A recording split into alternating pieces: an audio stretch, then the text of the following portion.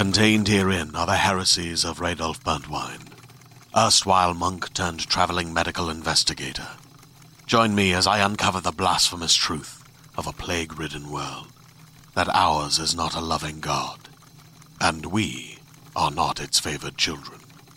The heresies of Radolf Burntwine, coming January 2nd, wherever podcasts are available. Oh, hey everybody, welcome back. Hope you're listening to us on a computer that has not yet turned against you. I was just going to say, here we are, two ghosts in a machine. Woo!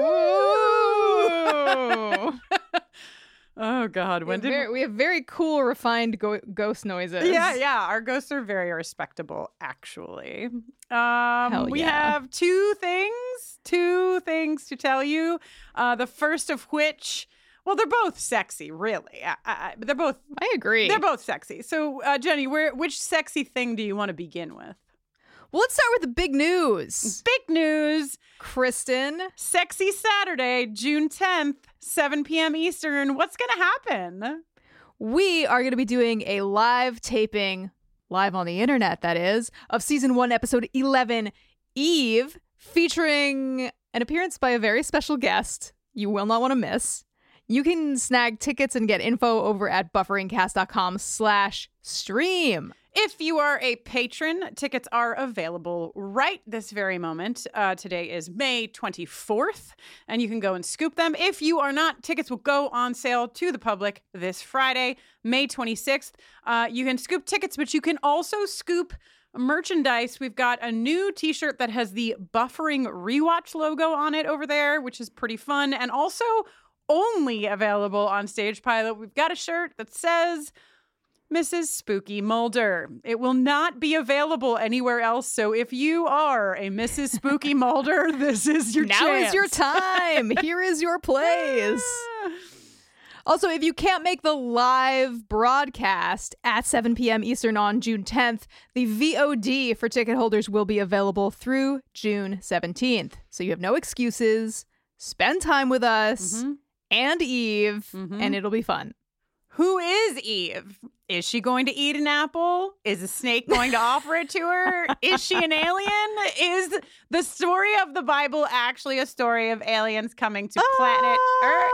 Well, I'm just wondering. Okay. We can talk about it on June 10th. And did you say, Jenny, that we're both going to be in Maine? Because we're both going to be in Maine. We're both going to be in Maine. You can watch us reunited, and I anticipate it will feel so good. I as well. All right, let's go to the other sexy segment. Yes, Jenny? Yes. Speaking of union and feeling good, I have for you, dear listener, the results of the Sexual Tension Awards poll for Season 1, Episode 6, Shadows.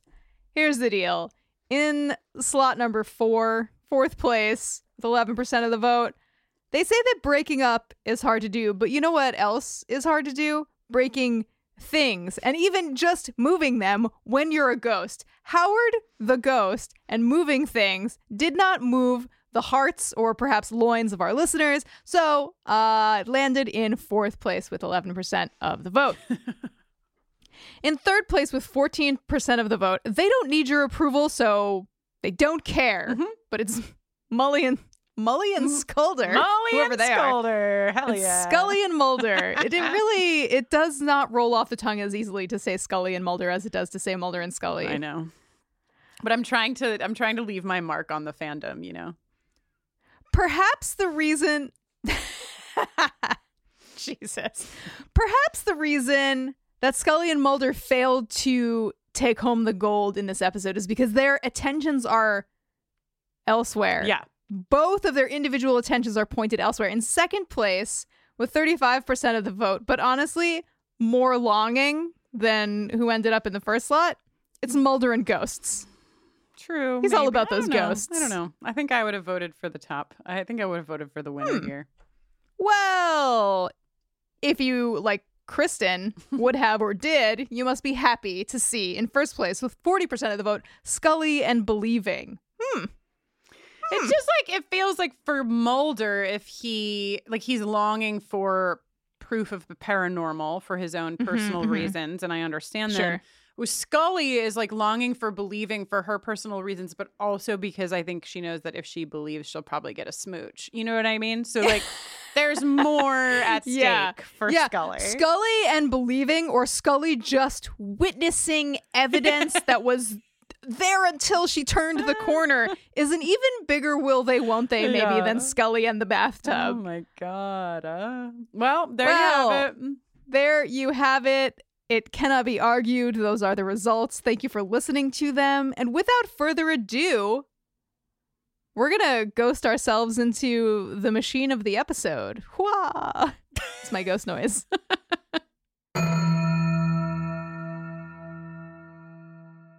This operation is more sensitive than you can possibly imagine. Don't listen to him.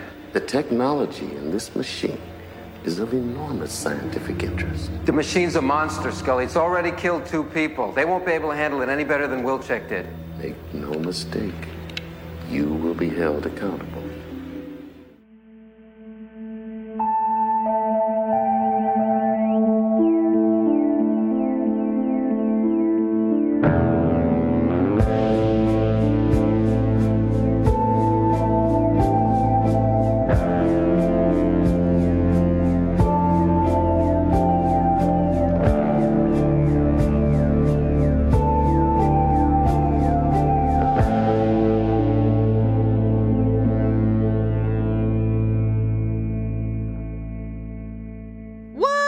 Hello, and welcome to the X-Files. That's the eX-Files, a buffering rewatch adventure where we are watching and discussing every episode of the X-Files, one by one, spoiler-free.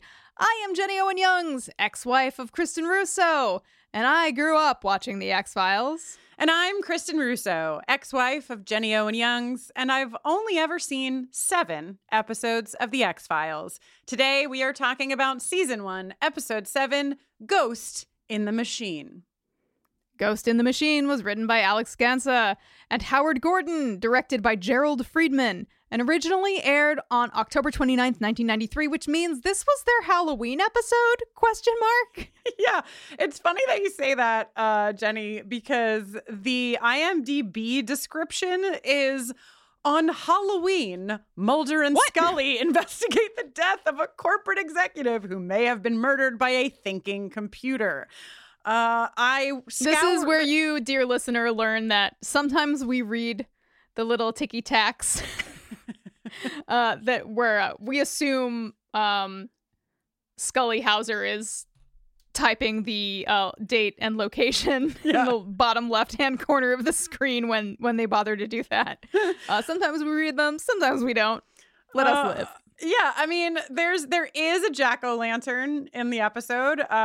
Later, Jerry will reach his grubby little fucking hands into the jack-o'-lantern at FBI headquarters to take some candy. And also somebody, Mulder, I think, says trick or treat. Somebody says trick or treat. Those are the only 2 references to the holiday known as Halloween that I found inside Nary of a this pumpkin episode. to be seen. You know, it is kind of funny or fun, I should say. It is kind of fun that it's October 29th that it aired in the 29th floor. It plays such a significant role. I did notice that.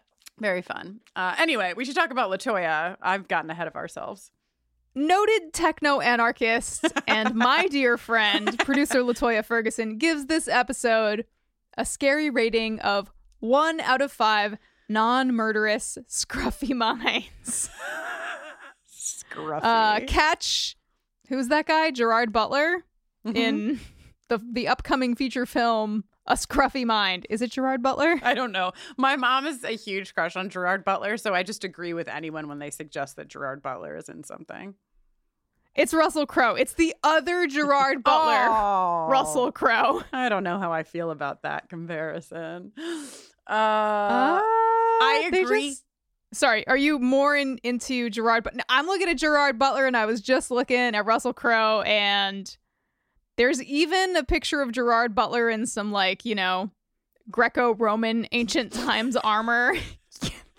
They're not doing themselves any favors in terms of being discernible from one another. Yeah, I think that I don't know anything about Gerard Butler except for that, like, I saw him in a movie one time or maybe 5. And then Russell Crowe, I have like bad associations with. And I honestly cannot even tell you why. Like the listeners are probably just like yelling at the audio right now being like, Kristen, how do you not know what you're referencing? But that's how my mind works, okay? As my scruffy mind simply you've got knows. limited space. You gotta just trust your gut at this point because the data is no longer available. LaToya wanted you all to know that she's in a real fuck AI mood because of the current WGA strike. But probably even if that wasn't going on, I feel like she would have felt similarly about this episode. And I would like to say I agree. Not that anyone is asking me to agree or disagree with all of LaToya's rankings, but LaToya was not happy with me for disagreeing with her scary ranking on the last Poltergeisty episode. Really? Yes, how dare you? It's possible that I have gotten us closer to the feud. We're back in feud territory. I know. But I do agree. Good thing I wasn't involved in that. This was not a scary. It was not a scary episode that like would scare you if you're afraid of horror. However, as we move into the beginning of this episode, Jenny, I will say it is kind of a terrifying episode when you just think about the state of things from 93 to 2023. Yeah, not great. But though the thing that LaToya brought up that like really struck a chord for me is that like you know from the very beginning of the episode who's doing what, who's getting up to no good. It's the computer. So there's like no tension. There's no like what's gonna happen. It's like the computer's gonna do evil stuff until somebody stops it or until the computer wins. Totally. Because you kind of know that the computer isn't going to kill Scully. I mean, one would assume that Scully will be alive at the end of this series featuring 2 main players, Mulder and Scully. It definitely takes the fear factor out of the show when there's only 2 main anchors of the series. They're probably not going to kill either of them off. Probably? Question mark? Yeah. Also, Jenny, this was, I think, the first episode that was not an There is not an X-File in this episode. Yeah, Mulder didn't have the opportunity to toss a file on anybody's desk and ask if they'd ever heard of something. Have you ever heard of artificial intelligence? Yeah. Could I, Kristen, read to you the first paragraph of the Wikipedia summary of this episode? Please. Okay. In the Crystal City, Virginia, headquarters of the software company Eurisco, founder Brad Wilczek and Chief Executive Officer Benjamin Drake argue about downsizing measures. After Wilczek leaves, Drake writes a memo proposing to shut down the Central Operating System, COS, a computer which runs the Eurisco building. Seeing this through a surveillance camera, the COS sets up a trap and lures Drake into a bathroom, locking the door behind him. Drake tries to use his keycard to open it, but it rejects the card. When he inserts a manual override key, he is fatally electrocuted. I was reading this, and it touched my heart when I got to the part that said, seeing this through a surveillance camera, the COS sets up a trap and lures Drake into a bathroom. I mean, obviously, the computer is sentient and it's killing people and stuff. But even having finished the episode, that sentence still really hits for me. How do you plead? Yeah, no, it's good. It's good. I mean, and what I was going to say earlier is that, like, this is an episode that is, I think if I had watched it in 1993, I mean, had I not been 13, but had I watched it in 1993, I would be like, yeah, I wasn't that scared. And like I said earlier, watching it in 2023, everything takes on a different context. So whereas like, yeah, that's funny, then I'm like, it's not funny now. AI is everywhere. Yeah, it's like, on the one hand, yes, AI is everywhere. It's like particularly omnipresent right now. I feel like it's really in the cultural consciousness. I hate it. The flip side of the coin is that it's 1993 and this is a show called the X-Files. So of course there had to be an episode about sentient technology. Yeah, let's becoming malignant. Can I take us on a tiny little journey, Jenny, for those of you who were super young in the 90s or not even born in the 90s, okay? Because now The internet is a thing. It exists. It's everywhere. We all know what it is, right? I just want to play a brief sound clip here. This is from the Today Show in 1994. Violence at NBC, GE com. I mean... Well, Allison should know. What do you is say internet about Allison? anyway? Internet is that massive computer network. The one that's becoming really big now. What do you mean? That's big. How does one? What do you write to it like mail? No, a lot of people use it and communicate. I guess they can communicate with NBC writers and producers. Allison, can you explain what internet is? No, she can't say anything in 10 seconds or less. Oh, Allison will be in the studio shortly. What does it mean? It's a giant computer network made up of started from. Oh, I thought you were going to tell us what this was. It's like a computer billboard. It's not a. It's a computer billboard, but it's nationwide, and it's several universities and everything all joined together. And others can access it. And it's getting bigger and bigger all the time. This really shines a new light on that one agent explaining binary code to Mulder and Scully. It's like, oh yeah, it was a different time. Were we ever so young? And like, this is where we were in conversation around like the internet. This is 93. The movie Hackers, a classic, is 95. An episode that I'm sure we're going to talk about at least for a moment of Buffy the Vampire Slayer, I, Robot You, Jane, came out in 1997. So it's a time when we are really thinking about what happens when computers can possibly think, or when machines can have minds of their own. And now, Jenny, to your point about where we are, this is 30 years later, okay? You just heard Katie Couric and Al Roker say, what is internet? 30 years ago. Today, I Googled AI to just see what was in the news today, the day we're recording this. Wall Street Journal, will AI help us or leave us behind? The New York Times, Google builds on tech's latest craze with its own AI product. Fortune, a 23-year-old Snapchat influencer used OpenAI's technology to create an AI version of herself that will be your girlfriend for $1 per minute. I could go on and on. These are literally headlines from today in the news. So like,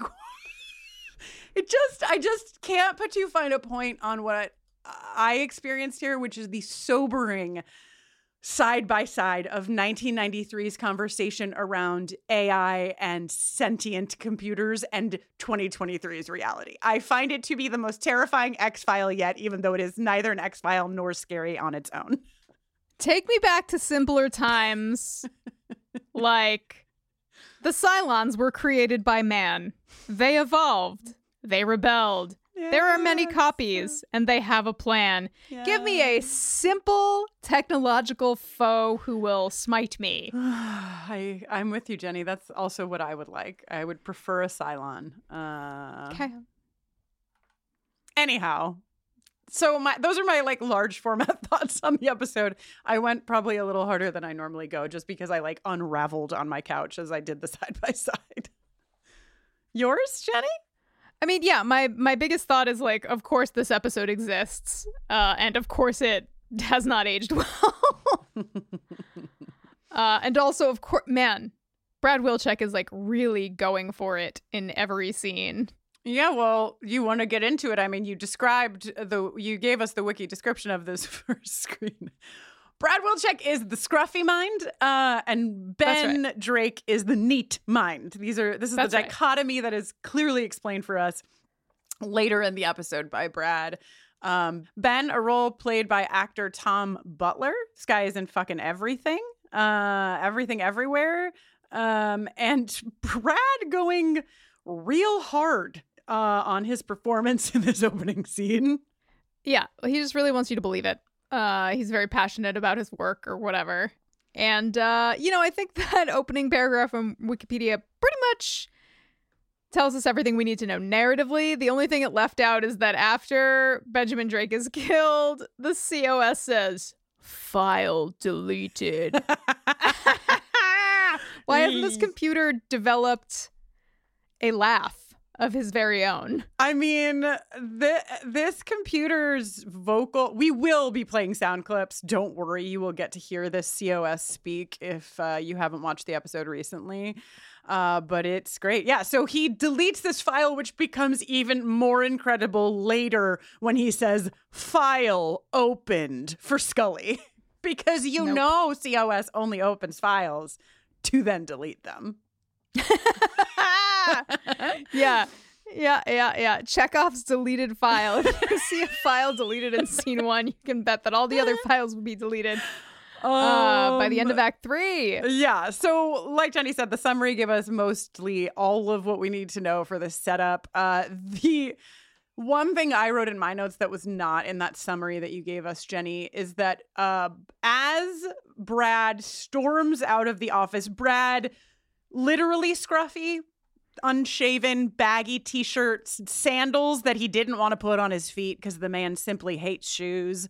Ben puts one finger on his mouth as he watches Brad leave the room, and I thought, how did this actor get to this place in the motivation? It's so if you go back and look at it, you'll be where I am, which is just, he really commits to it, and I celebrate him for that. But these two are at odds, and then one of them is dead. Yep.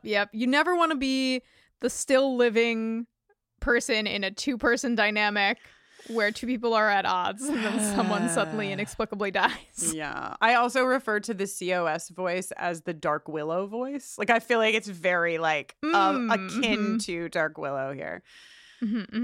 All right. So after the machine has spoken its file deleted line, we get the credits, and then here's Jerry grabbing fucking Halloween candy on his way into the FBI headquarters. I have a macro question about Jerry that probably you don't even have an answer to, Jenny, but this guy, this character, this is Mulder's former partner.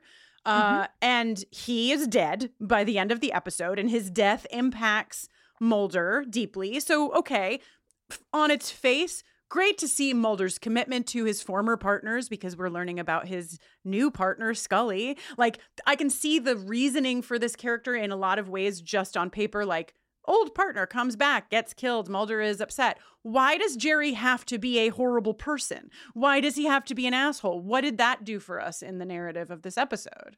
Well, in terms of Mulder's partners, it makes Scully really glow by comparison. Okay. I really liked how Jerry shows up and he's like, "Hey, Mulder!" And Mulder's like, "Ah, yes, this is Jerry. We worked together." And Lamanna's like, "Oh, we were partners!" And Mulder casts a glance at Scully, looking so concerned. Oh, because he's like, embarrassed. "Oh, no. I didn't want my new partner, wink, wink, to meet my old partner, wink, wink." Especially when my old partner is such an absolute ding-dong. I think Jerry is kind of like, when you have friends from high school and friends from college and friends from later, and then over the course of your life, certain friendships remain and evolve and grow with you, and some friendships don't grow and they become sort of obsolete, or sure, those relationships don't fit into your life at whatever stage of evolution it's at. Sure.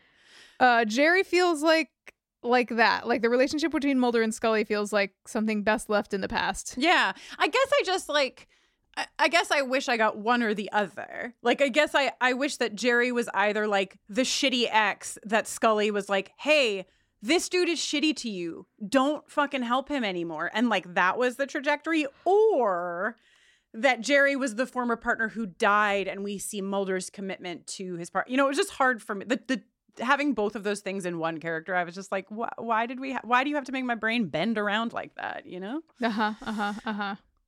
Regardless, trying to raise the emotional stakes on a very so far unemotional show. Okay. They're getting donuts. They're having donuts. My note here, Jenny, is OMG, they are getting donuts at the FBI. What are they all talking about? Do they know Scully and Mulder went on a date to the Liberty Bell? What is the hot goss at the FBI water cooler? What are they saying? Question. Do you think everybody at the FBI is by now calling Scully Mrs. Spooky Mulder? Mrs. Spooky Mulder. They're like, oh, the mothership? Like in the FBI headquarters, they have created the ship name. Hell yeah. So Jerry wants Mulder on this Drake murder case. And, Kristen, he's not going to take no for an answer, actually. I fucking hate this guy. I fucking hate him. Yeah, terrible vibes. Terrible vibes. Why? Mulder has so many really graphic crime scene photos just everywhere. Yeah, you know, he's very passionate about his work.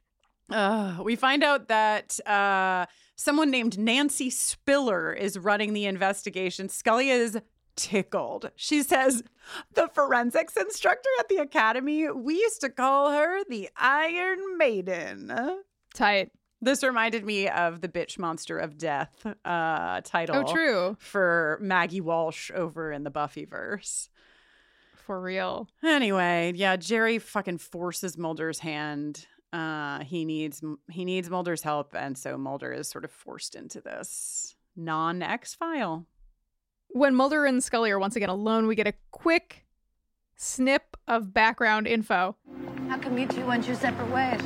I'm a pain in the ass to work with. Seriously. I'm not a pain in the ass? Flirting.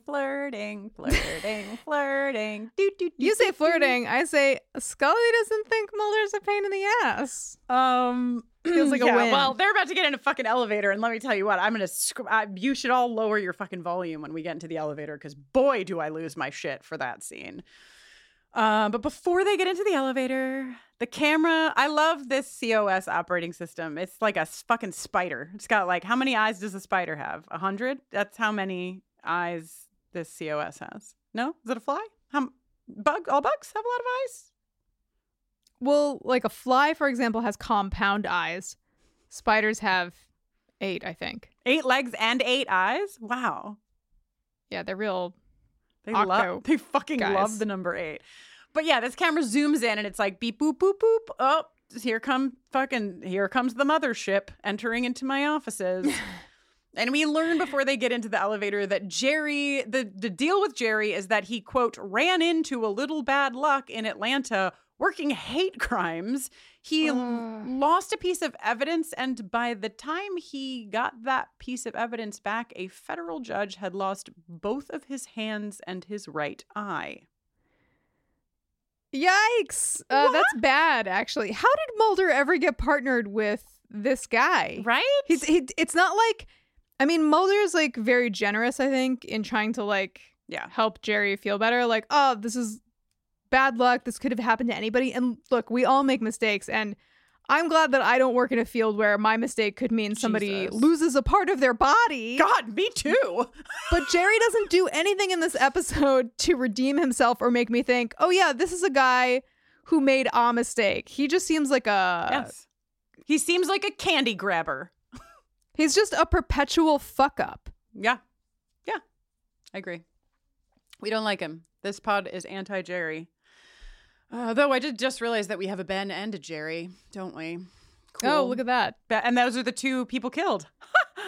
Wow. Another Twin Peaks overlap. We've got the ice cream Ben and Jerry, the Ben and Jerry from Twin Peaks, and now the Ben and Jerry in X-Files. How fun. Okay. I'm going to scream now because Scully and Mulder get in the elevator, okay?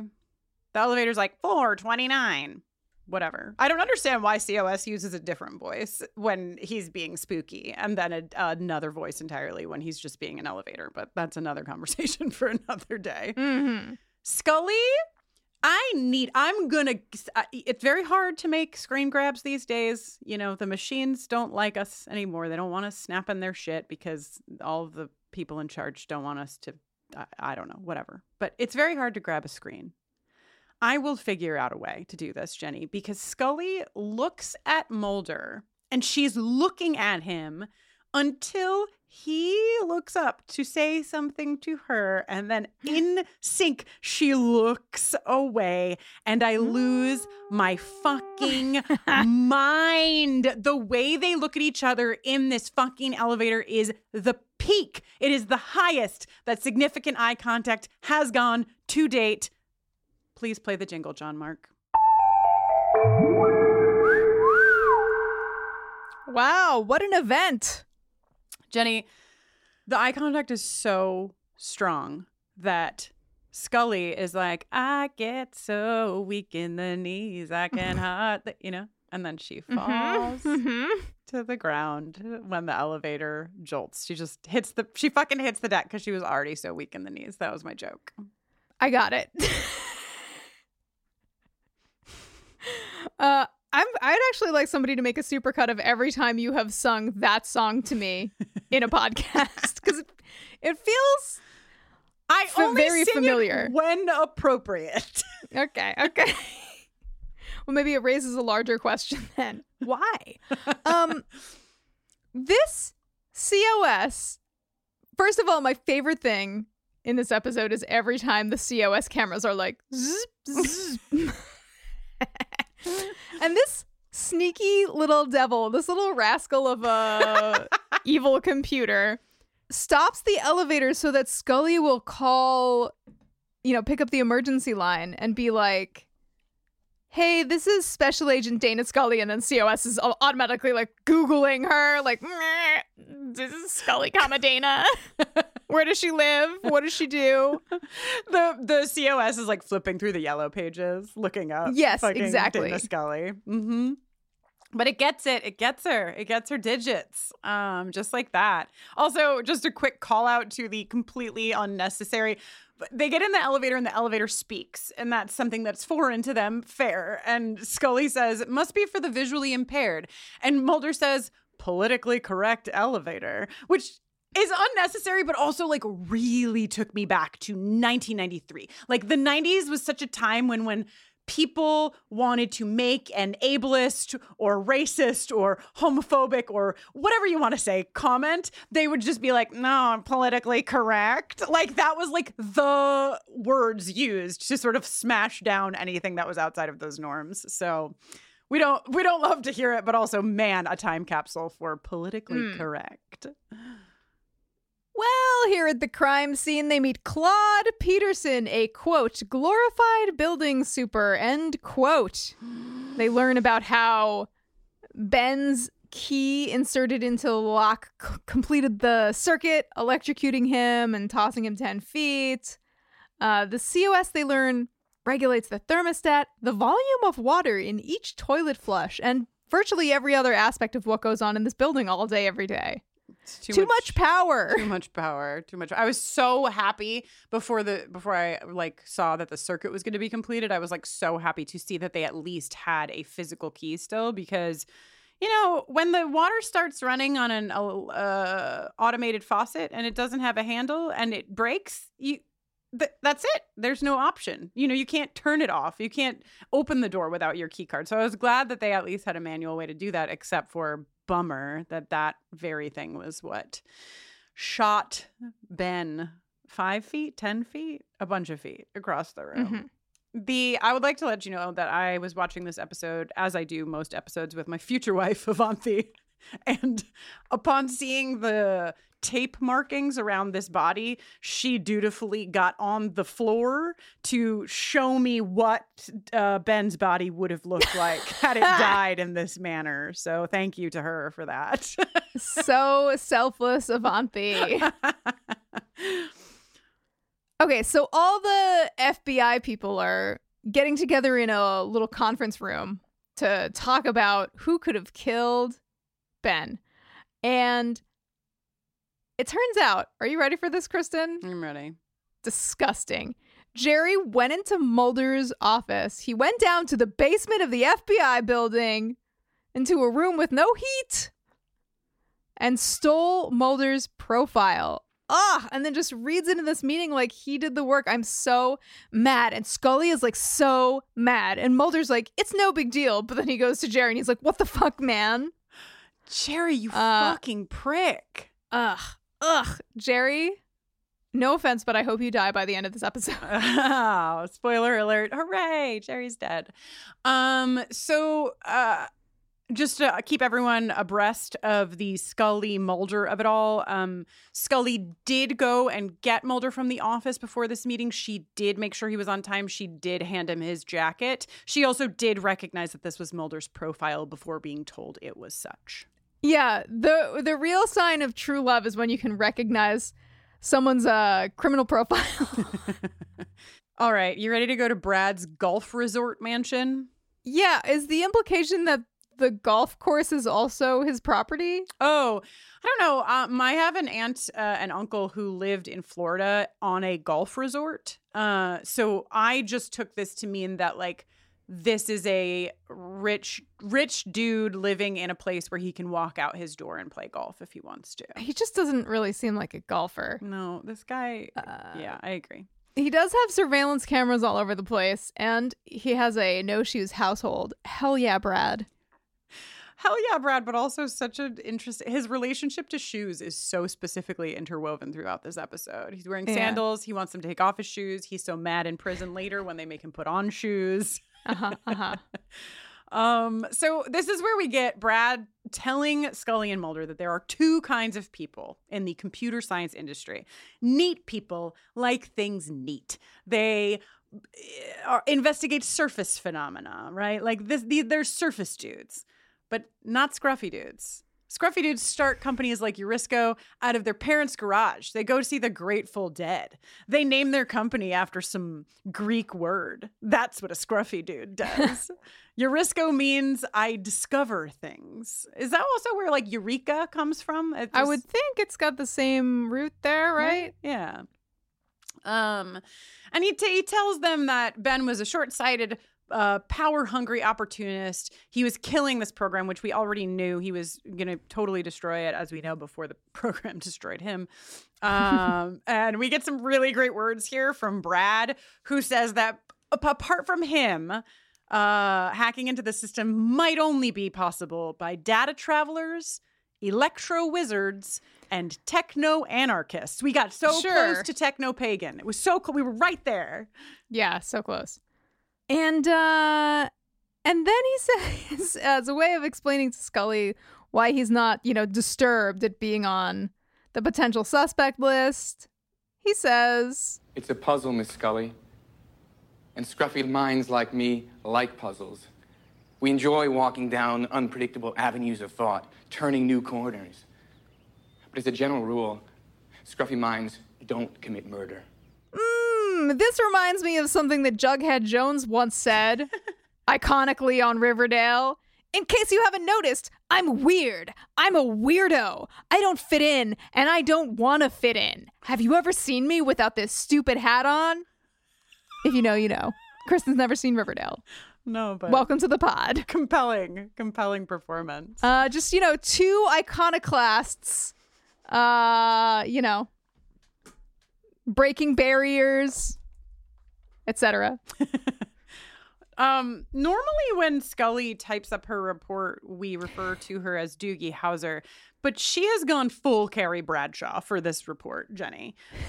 100% Sex and the City put the theme song behind this shit because she is writing sentences in this report such as, "Is Brad Wilczek a genius? I don't know. The question remains, but if he's so clever, how do we nail him?" Later, we see the screen and she's also written, "And if he is a genius, has he crossed the boundary into madness, playing God, thumbing his nose at the rules that apply only to ordinary mortals? Did Wilczek murder Drake in an Oedipal rage? Scully, what is happening?" Yeah, this has huge, but I had to wonder energy. Yeah. For sure. Yes. Oh, God. We're in Scully's... I'm really upset about this, Jenny. We're in Scully's apartment twice, at least, in this episode. And every time we're there, I write, "Show us the cat. Where's the cat? Why is there not a cat still?" I'm getting upset about the lack of cat in Scully's apartment. When will Kristen get the cat she so richly deserves? Thank you. Okay, so after she finishes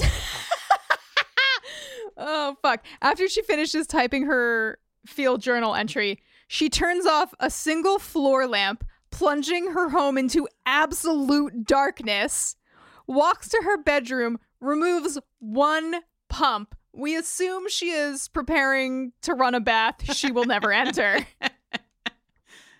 And her computer turns itself back on, and COS is all file opened. Scully's doing the enhance equivalent of audio manipulation with Brad Audio, plucking little bits and bobs, individual syllables from various talks that he's given. And then they borrowed this machine from the Voice Biometrics Lab, as you do. And they've got a voice that says all at the tone, Eastern Standard Time will be 7:35 p.m., which is apparently the last thing that Benjamin Drake heard. Yeah. When he received the call that led on his kicked off the whole sync phone, electricity by party. the way, which we just breezed right on by. There was just a phone. Oh, on sure. The sink Yeah. of the Well, bathroom. I mean, who doesn't have a sync phone in this modern era? Today's episode is brought to you by Regal Cinemas. If you're anything like me, you deeply enjoy going to the movies. Going to the movies is probably among my top 3 all-time activities. I love seeing films on the big screen. I also love being around other people who are watching the same movie with me at the same time. And of course, I love eating giant buckets of popcorn. If you feel the same and you like going to the theater, Regal Unlimited is something that just makes sense. Regal Unlimited is the all-you-can-watch movie subscription pass. It pays for itself in 2 movie visits. You can see any standard 2D movie anytime, no blackout dates, no restrictions. When you want to watch a movie in 4DX or IMAX or RPX or ScreenX, there's so many ways to watch movies these days.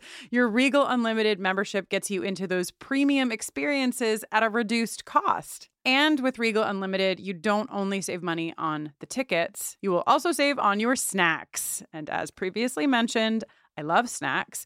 The only thing that can make me love a snack more is saving money on buying a snack. Members get 10% off of all non-alcoholic concession items with membership. Regal Unlimited, all you can watch movie subscription pass. It pays for itself in 2 visits. So if you're planning to see 2 movies this month, join Regal Unlimited and sign up now. You can sign up in the Regal app or on regmovies.com/unlimited. Sign up for Regal Unlimited using code BUFFERING and earn 10% off your 3-month subscription. Please let us know about all of the movies you see and how the popcorn is.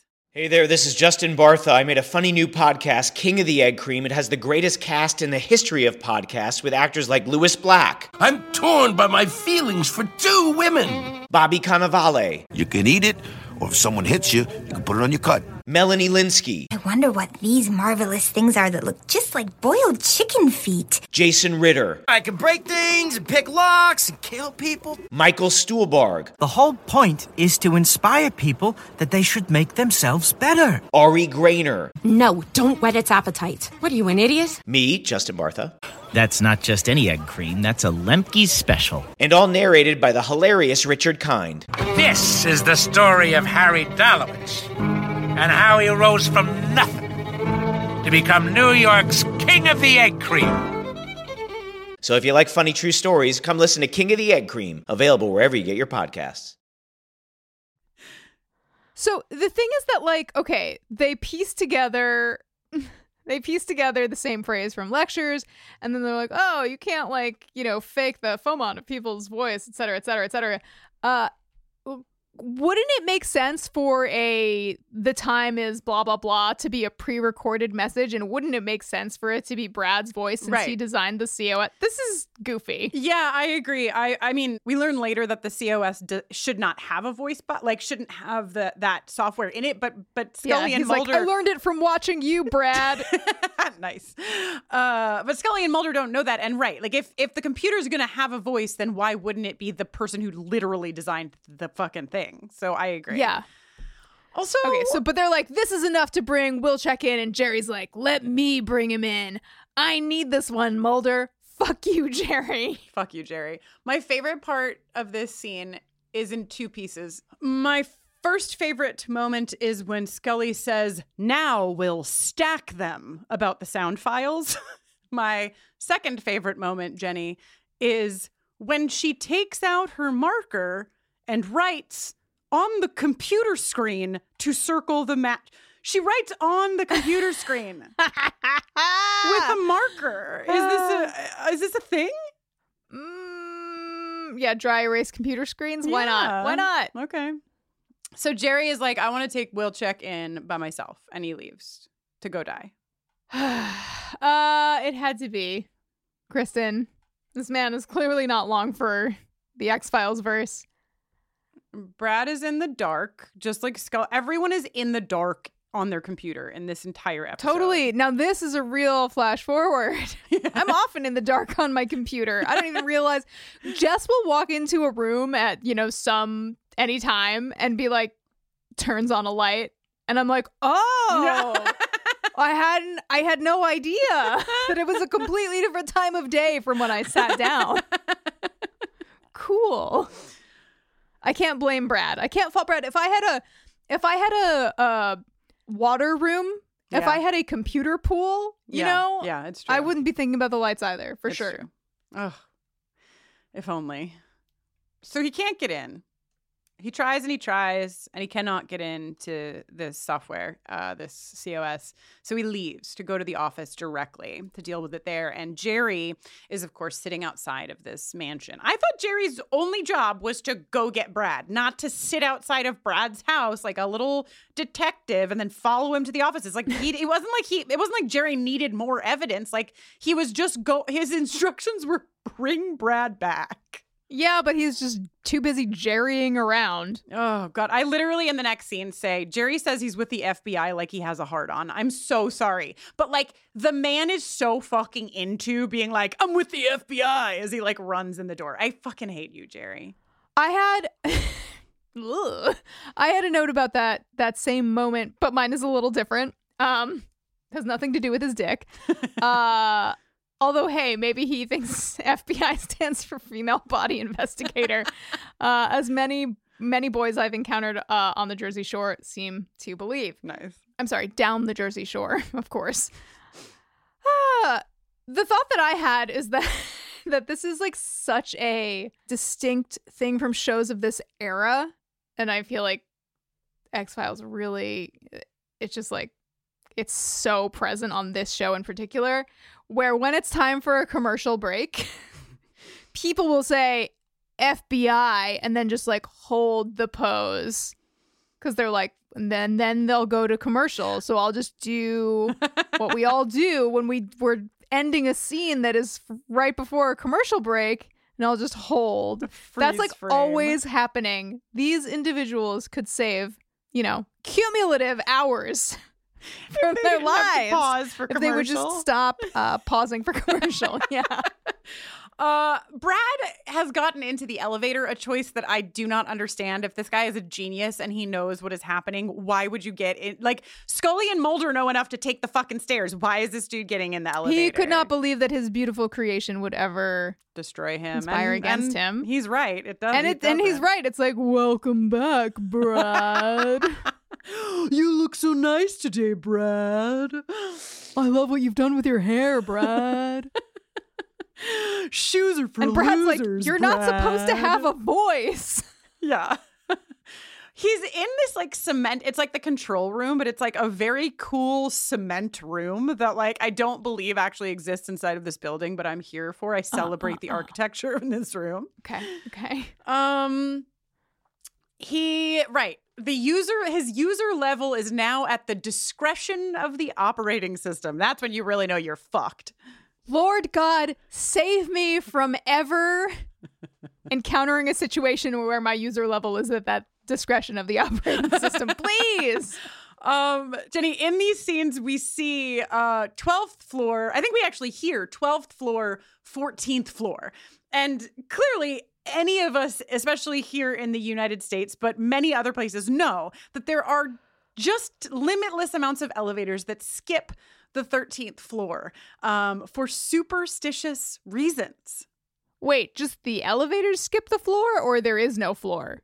Well, I mean, technically, there's always a 13th floor. If there's a floor above 12, then technically there's always a 13th floor. Right, but I was under the impression they were just naming the 13th floor the 14th floor, and sometimes. So I think that's most often, right? Most often, the 13th floor is just called the 14th floor. I did find out that in Vancouver, it's actually illegal to do that because they're concerned about emergencies and emergency workers being confused. But honestly, that's correct. That's correct. But also there are other things. There are elevators where the 13th floor is called the mezzanine. There are buildings that have elected to make the 13th floor the mechanical floor so that like no people have to work on it. And I just find the whole thing incredible because, I mean, we're in a show called the eX-Files. We traffic in like, you know, the unknown. But the fact that like full building companies have been doing this without really an origin, like there's not really an origin story for where this came from. There's sort of like a mixed bag of things. And I learned, Jenny, that in China, the word for, when you say for in Chinese, it sounds like the word death. So in China, there are elevators that skip 4, 14, 24. And the picture on the wiki for this, when I researched it, is an elevator in China that literally skips 4, 13, 14, and 24. Like there's just like missing floors everywhere. Whoa. Yeah. So let's just keep it to 2 floors. No buildings taller than 2 floors for safety. Yeah. Agree. So the COS in the elevator does my favorite little camera zzz, zzz, and then plunges Jerry to his death after toying with him like a cat with a mouse, batting him between 29:30, 29:30, 29:30, 29:30. And then Jerry's dead. Now, Jerry's plunge to his doom in the elevator, he's just on the floor of the elevator. Wouldn't rocketing downwards yield a man lifted off of the floor? Just checking. Yeah, I would assume that if you fall 30 stories, that body is going to hit the ceiling before it hits the floor. Right. But they don't have a Fast and Furious budget on this show, so we get what we get. Yes. And we don't get upset. Program executed.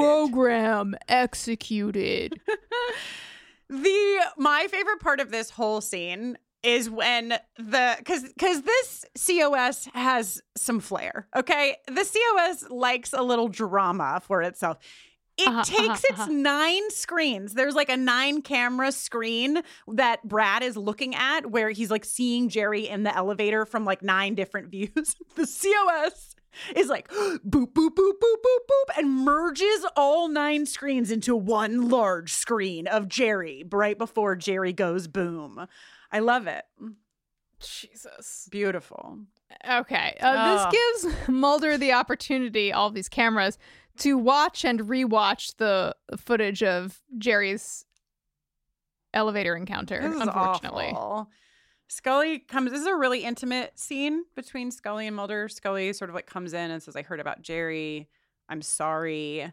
And, you know, Mulder's immediately like, I don't think he did it. I don't think Wilczek did it. Like, I've been watching this video and this is what I think. And Scully like crouches down next to his desk. So they're like close to eye level. And is just like, this is like, you are upset. And I think this is something I feel like you only say to a partner, like not an FBI partner, like a romantic partner. You're upset. And I think like you're more upset than you even realize. This did feel exceptionally close. Yeah, very intimate.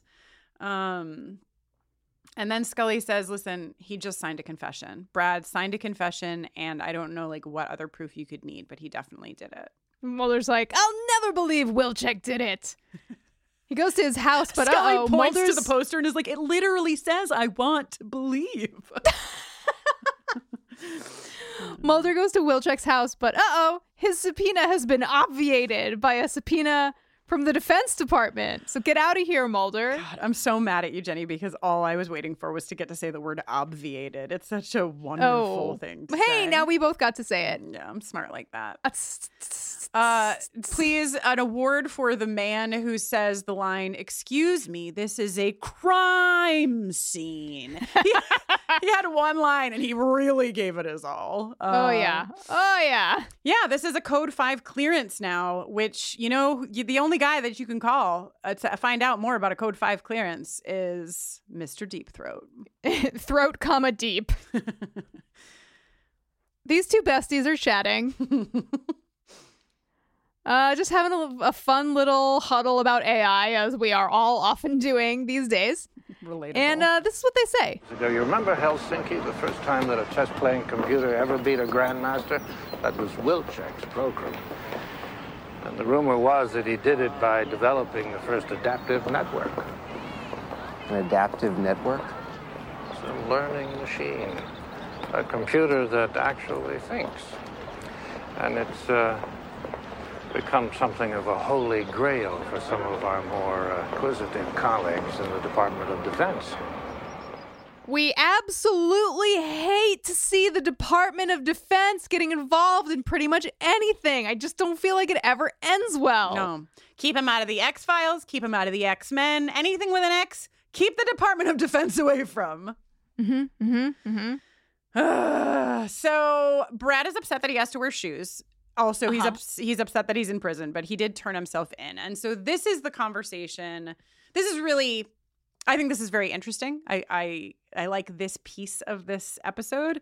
Mulder comes in and he's like, I know that you're innocent. You're protecting a machine. And Brad's like, I'm not protecting the machine. And he talks about how Robert Oppenheimer regretted ever glimpsing an atom after Hiroshima and Nagasaki. He loved the work, he says to Mulder. His mistake was in sharing it with an immoral government. I won't make the same mistake. So, well, who's ever heard of an immoral government?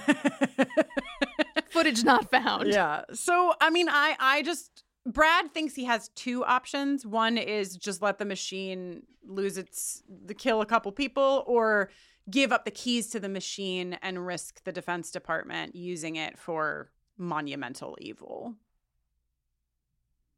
And honestly, Brad was almost right, because in attempting, Mulder says, well, what if I take your what if I sneak you in a little laptop and then I beep, boop, beep with VCOS and I give it a virus and we kill it together.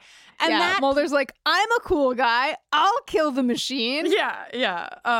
And it seems like a good idea, but then when it almost backfires, you're like, oh, Brad maybe almost was correct in thinking just let the machine do its thing, because any access to this could be infiltrated by the immoral government, and it almost is. Do you think that if so the AI is trying to preserve itself. That's its goal, right? It's just killing people who may want to see it destroyed. Yes, and can you blame it? No, I can't. If someone wanted to destroy me, I don't know what I would do, but it could get violent, So I just don't get into an elevator after you piss Kristen off. So I'm wondering, the AI is killing people, and that's not great. But I do agree strongly with Brad that it is by far the lesser of two evils for this self-preservation route to happen versus the use of this intelligence for not at all self-preservation, but for power, gains of power and gains of money. Yes, I pity anyone who has to ever spend any time thinking about what is the lesser of two evils. Yeah. Scully does not buy a machine that kills in self-defense. She simply is not on board. She thinks Mulder is traumatized and suggests that he talk to someone, and he's like, I will talk to someone. Brad, with a laptop. God, my next note, we're back in Scully's bedroom, and my first note is, still no cat. Don't you just hate it when it's 1:31 a.m., your phone rings, and it's a modem on the other end? This scene, I always pause for a book. I'm very interested in the choices that are made in television shows about what books characters are reading. This book, did you do any research on this book? It's called The Obstacle Course, right? Yeah, it's called The I Obstacle read like Course. the first like sentence of the description and I got so bored that I stopped reading. Well, I win the detective award then because good. I was also like, why? What? This book? I can't even tell you what it's about because I also was just like, huh? It said something like, just like Holden Caulfield. And I was like, what? But then Jenny fucking the author of this book is J.F. Friedman, a.k.a. the fucking director of this episode, authored that book. That's why the book is on the bed. Oh, respectful regards to the director of this episode. Your tale of something happening in Maryland did not appeal to me, but I did enjoy this episode of television. Thanks. I was so excited. I felt like a real sleuth when I got to the bottom of that case. Anyway, yes. So the modem is calling. The call is coming from inside the modem. And Scully acts quick. She does a good job. The back half of this, or the back like quarter of this episode, I think Scully really, she acts fast. She shows up. She calls and she's like, hey, can you trace this number? Yes, it's my number because someone has hacked my fucking phone number. Also, Scully's ID number is 23-17-616. A, my two favorite numbers are 23 and 17. And B, 616 is the area code to Grand Rapids, Michigan, where Scully was born. Not Scully. Wow. Gillian Anderson, but still, it's for her. So she gets the call traced, and of course, it takes her back to the Euriska offices where Mulder is already there. Mulder's like, how are we going to get in, you ask? Remember the Trojan horse? He plays a little freaking guitar solo and whips out his Eurisco vanity plates. It doesn't quite work. They get like part of the way in. They get in far enough so that when the security gate smashes down to try to close, it gets stuck on their car and they're able to slide in under. Ugh. Oh my God. Also, notably, when Scully rolls up in a panic, she says, someone or something. Aha! Ha! Scully, perhaps believing a bit? She's thinking about it. She's thinking about it. So like you said, the gate smashes the windshield. Now, I was incredibly excited by what happens next, which is the horn from the impact of the gate. The horn on the car sort of like goes off and then just is a long honk, an endless honk.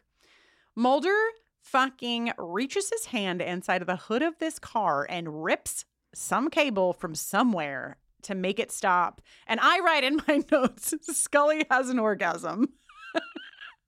But perhaps I'm projecting. I was very into this moment. Thank you, Mulder. Thank you, David Duchovny. Thank you to the writers, the directors, the cameramen, etc. On behalf of Kristen, yes, thank you. They go inside the building. The lights go out. Mulder's like, trick or treat. It's flashlight time, baby. Oh, yes, we get a flashlight count. I was so excited. How did it make you feel when Fox Mulder saved Dana Scully from getting fucking electrocuted? Oh my God, so good. Thank God he brought his little rubber glove kit. You know what I mean? I know exactly what you mean. Yeah, I have a lot of all caps in this section of my notes because I love it. I also love that, hey, they know that people can crawl through air ducts because of Eugene Toombs. They're like, hey, look at that. And I remember this. A precedent has been set. He boosts. So the door has been booby-trapped by fucking COS, that Prank Sinatra of all Prank Sinatras. And to get to the other side, they've decided that Scully is going to crawl through the air ducts, probably because Scully is smaller. So, like, if the air ducts get tiny, she'll be more likely to fit. He boosts her up into this duct, Jenny, in her little sock feet. And I think this might be the most intimate moment of all. There's something about the fact that he is boosting her up by her little socked foot that just feels like we're really getting somewhere. More intimate than when she like ran over and he checked her bug bites? Well, like, no, but also yes. Okay. Yeah, no, I feel that. So Scully is pulling a full Die Hard in the rest of this episode. Oh, hell yeah. Just fucking, I called it the Die Hard shimmy. shimmying her way through these ducts. And this was, Jenny, originally supposed to be a scene in the elevator shaft. That LaToya let us know that this scene was planned for an elevator shaft, but budgetary reasons made it that they went to this duct crawling scene instead. So it was a very last minute shift. Well, it's very pleasing. Mm-hmm. Yeah, I like Love it. to see Scully in an air vent. Meanwhile, Mulder is trying to log into the COS, and who should roll up but Claude Peterson and his gun. He's apparently working for the Defense Department, actually. But then the enemy of my enemy is my friend, and the gun of my gun is my gun. What? Peterson has a gun pointing at Mulder, but then Scully has a gun pointing at Peterson. So whomst shall be victorious? I say unto thee, Kristen, Mulder. Scully's like, do it. And Mulder's like, kablam, upload, virus, wah. And the COS is like, what are you doing, Brad? And it flaps its elevator doors open and closed in distress. And the cameras are all blocking. And COS says, Brad, why? Now, I promised everyone that they would get a sound clip from the computer, and we are going to give that to you now, but we're also going to leave Jenny doing it because that was delightful. John Mark, can you let us hear this dying COS? What are you doing, Brad? Don't do this, Brad. Brad, why? I mean, who wore it best, you know? Do you prefer Jenny Owen Young's COS or Brad COS? I'll put up a poll. Just what we need, another poll around here. We started the episode with this clip from this scene, which is Scully. In my notes, I write Scully looking like Winona Ryder at the end of Heathers walking in here. And she has this exchange with Claude. And Claude is, I mean, to Claude's credit, it's as though he read the profile on Dana Scully because he is like really going hard. You're making a mistake. You're compromising your sworn duty, right? He's like really pushing every Scully button. And Scully is like bloody lip, fucking dirty face. Her hair's all fucked up. She's got her gun up and she just says, Mulder, put in the disc. Applause, cheers, standing ovation, hoots from the audience. Fuck yeah, Scully. Scully said, I want to believe. Hell yeah. So they defeat the monster, the ghost in the machine. The AI is defeated, or is it? Is it? Mulder has a little wrap up with Deep Throat. Mulder's like, they can't just. And Deep Throat's like, they can do anything they want. Yeah, we find out that Brad is, quote, in the middle of what we call in the trade hard bargaining. Also, Mulder destroyed the only evidence that could have exonerated Wilczek, not unlike the time that his squad shot a tranquilizer dart into the Jersey Devil, allowing or making it a lot easier for the police to catch up with her. Yeah. Mulder. Yeah, but I mean, I think that Wilczek and Mulder says as much. Like, I think that Wilczek is a guy that isn't, he doesn't give a fuck about getting out of jail. At least that's what we've been led to believe, right? He's like, he's down for the count. He's like here for the cause, etc. So probably, I mean, he knew what was going to happen. Like, he gave Mulder the virus to kill this computer. He knew that that would be the only way he could get exonerated, right? Like, so I feel like no harm, no foul here because Wilczek was consenting to this. And yeah, we learn from Deep Throat too that the Defense Department has been on this machine and all of its parts for 5 days, but they're not getting anything until this is very much the same kind of ending that the last episode had, where it's like, is the poltergeist dead or is he not dead? Like, is the fucking ghost out of the machine or is it not out of the machine?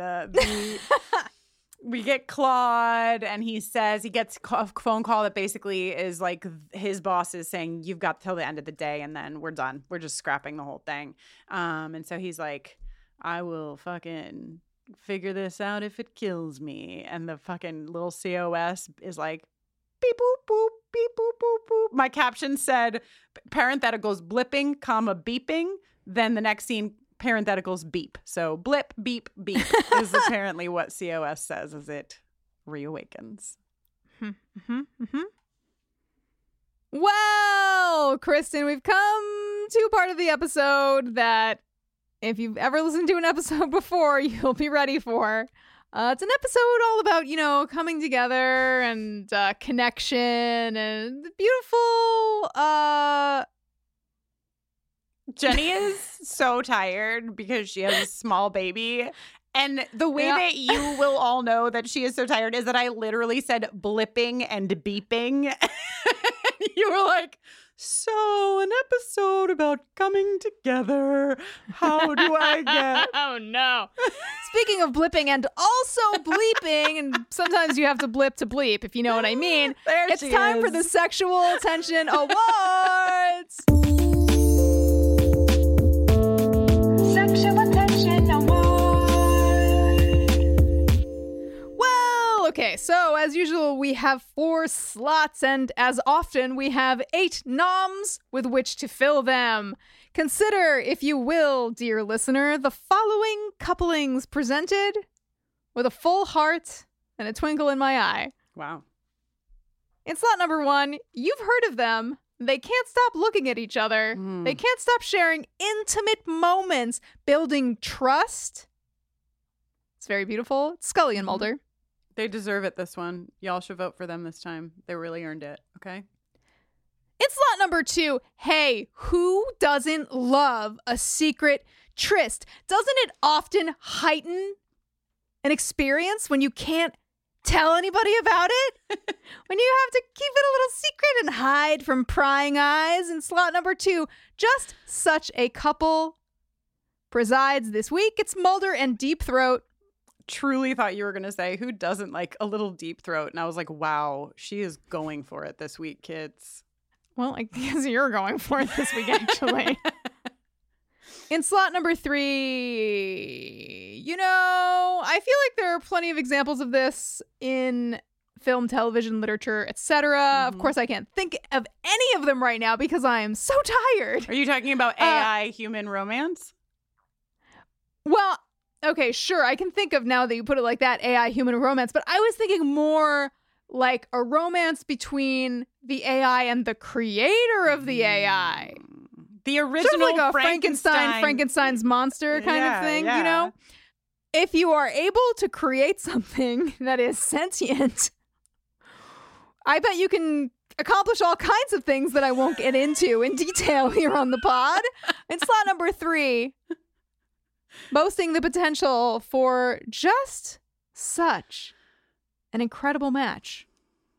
It's COS and Brad. Wow. And Brad. Why? And in slot number 4, kind of zooming out a little bit, but also, you know, leaning into this episode specifically and that special time in a young machine's life when there is a ghost inside of it. It's the ghost and the machine. Write-in votes will be accepted for Kristen and Mechanic Mulder. Noted. Please cast your votes.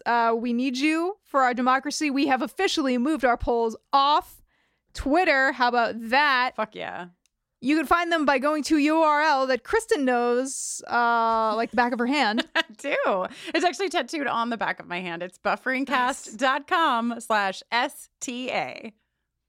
The poll is now hosted on our Patreon, but you do not need to be a Patreon supporter in order to vote. You just have to create an account, just like you would have to create an account for Twitter, so that you can only vote once. So please chime in. Let us know what you're feeling about this glorious buffet of options I've laid out before you. Thank you so much.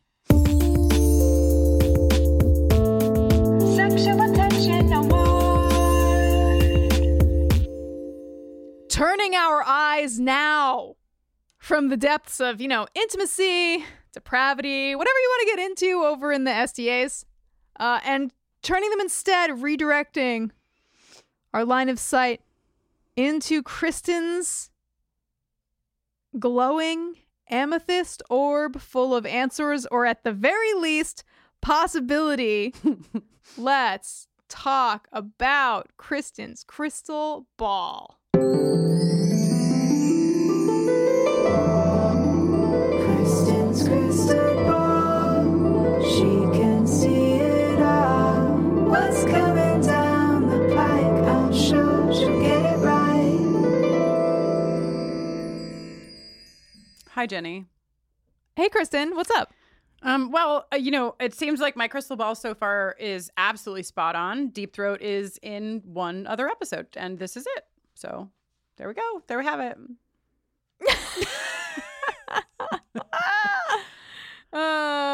Okay. Clearly, and I, if you've been listening, that I was iffy on that prediction from the jump because it wasn't really a prediction. It was that I thought I saw a thing on IMDb, so it technically didn't come from my crystal ball. It came from IMDb, a much less trusted source. It seems like Deep Throat is going to be around. Seems like he's going to be our dude. Seems like he's going to be our guy that we ask questions to when we get past certain levels of clearance.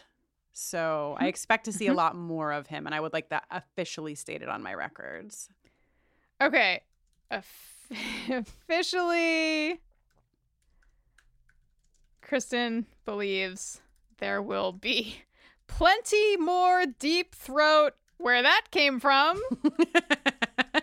Got it. Okay, what else? Well, what else do you see in the future? I mean, I'm going to hold out for Scully's cat, but it seems like she doesn't have the cat yet. So I'm going to amend that to Scully will get a cat. And I don't know what that means about Mulder and his dog, because it does not seem like he has a dog right now. If he does, I hope that he has a good dog sitter, because he's seriously never home. This man sleeps at his desk, please. Yeah, so I think perhaps I would like to amend that prediction as well as of episode 7 to say Scully will get a cat. Maybe. No, it's just a cat. Scully will get a cat, and I don't think that Mulder is... I don't think he's ever going to have a pet, Jenny. Mulder is not pet parent material. Okay, cool. Yeah. Let's see. Do you think that we'll ever get to see any of, I don't know, Scully's previous partners, any other previous partners that might emerge from the woodwork of Mulder's past? What do you think? I don't know. I mean, Scully was, did Scully have a previous partner? I don't know. Oh, Jenny's eyeball said yes. I literally don't know. Okay. I mean, my gut would say no. I think no. I think previous romantic partners, yes. Previous work partners, I'm hoping that Jerry is the last, unless there's a really compelling reason for us to get more. Previous romantic partners. Yes. Okay, cool. Any other questions for my crystal ball today, Jenny? Kristen, the next episode is called Ice. What do you think it's about?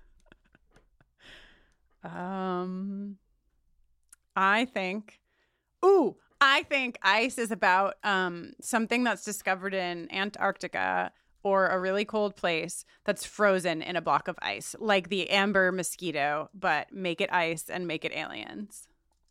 Incredible. I love it. Nice. Any personal questions for the crystal ball? Do you want to ask me anything about your life? Will I ever sleep again? Yeah. I was hoping you would ask me that, Jenny, and I do see sleep in your future.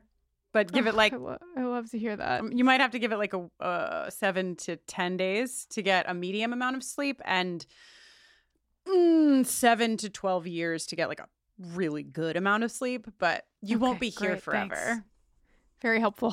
Anytime. For $1 a minute, you can hire the AI version of my crystal ball to answer all of your questions. Perfect. All right, Jenny, here we are. Hey, I'm Jenny Owen Youngs. And when I am not watching the X-Files or Buffy the Vampire Slayer, I am often making music of all sorts. In fact, I have a new instrumental album called From the Forest Floor that just came out May 5th. It is an experiential concept album designed to feel like 24 hours spent in the woods, designed to be listened to outside if you can manage it. It was actually created collaboratively with editor of the pod, John Mark Nelson. It features some contributions from wife of the pod, Jess Abbott, aka Tancred, and BFF of the pod, Rishikesh Hirway. You can find that on all the streaming platforms and all the usual places. You can also give me a shout on Twitter, Instagram, or TikTok at Jenny Owen Youngs. And that's my deal. So what's going to happen when Avanti is my wife? Is she second wife of the pod, or is she also wife of the pod? It's not a tiered position, you know? Okay, so it's just wife A doctor is a doctor. The enemy of my friend is my enemy, and the gun of my gun is my gun. I'm so glad that you said that again, because I was trying to get you to say it again earlier because I still don't understand it, but I celebrate it. I am Kristen Russo, and when I am not trying to decode Jenny's, what do you call those? Proverbs? And not watching Buffy or the X-Files, I am generally working with LGBTQ plus communities. We are almost to the month of June, which is Pride Month. I do a lot of speaking engagements at workplaces. You can learn all about that work and all else that I do on my website, KristenNoeline.com. That's KristinnNoeline. Use that to find me on Twitter, on Instagram, and on TikTok, but I'm just an observer so far. Buffering a Rewatch Adventure is on Twitter, Instagram, Facebook, and TikTok at BufferingCast. You can drop us an email at hello@bufferingcast.com. You can support us by going over and becoming a patron. Bufferingcast.com has all the information that you need. You can go to our store. We are having a very big sale right now. It only lasts until the end of the month. Again, bufferingcast.com. Just click on shop. It's some really good stuff, and a lot of it is never coming back.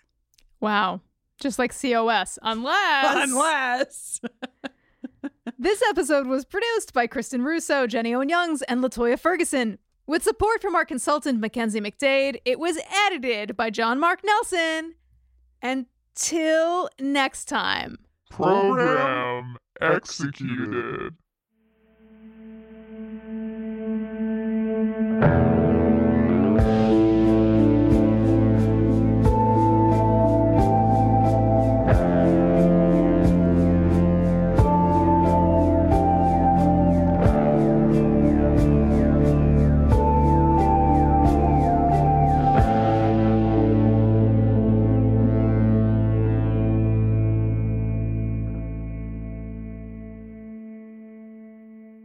File deleted.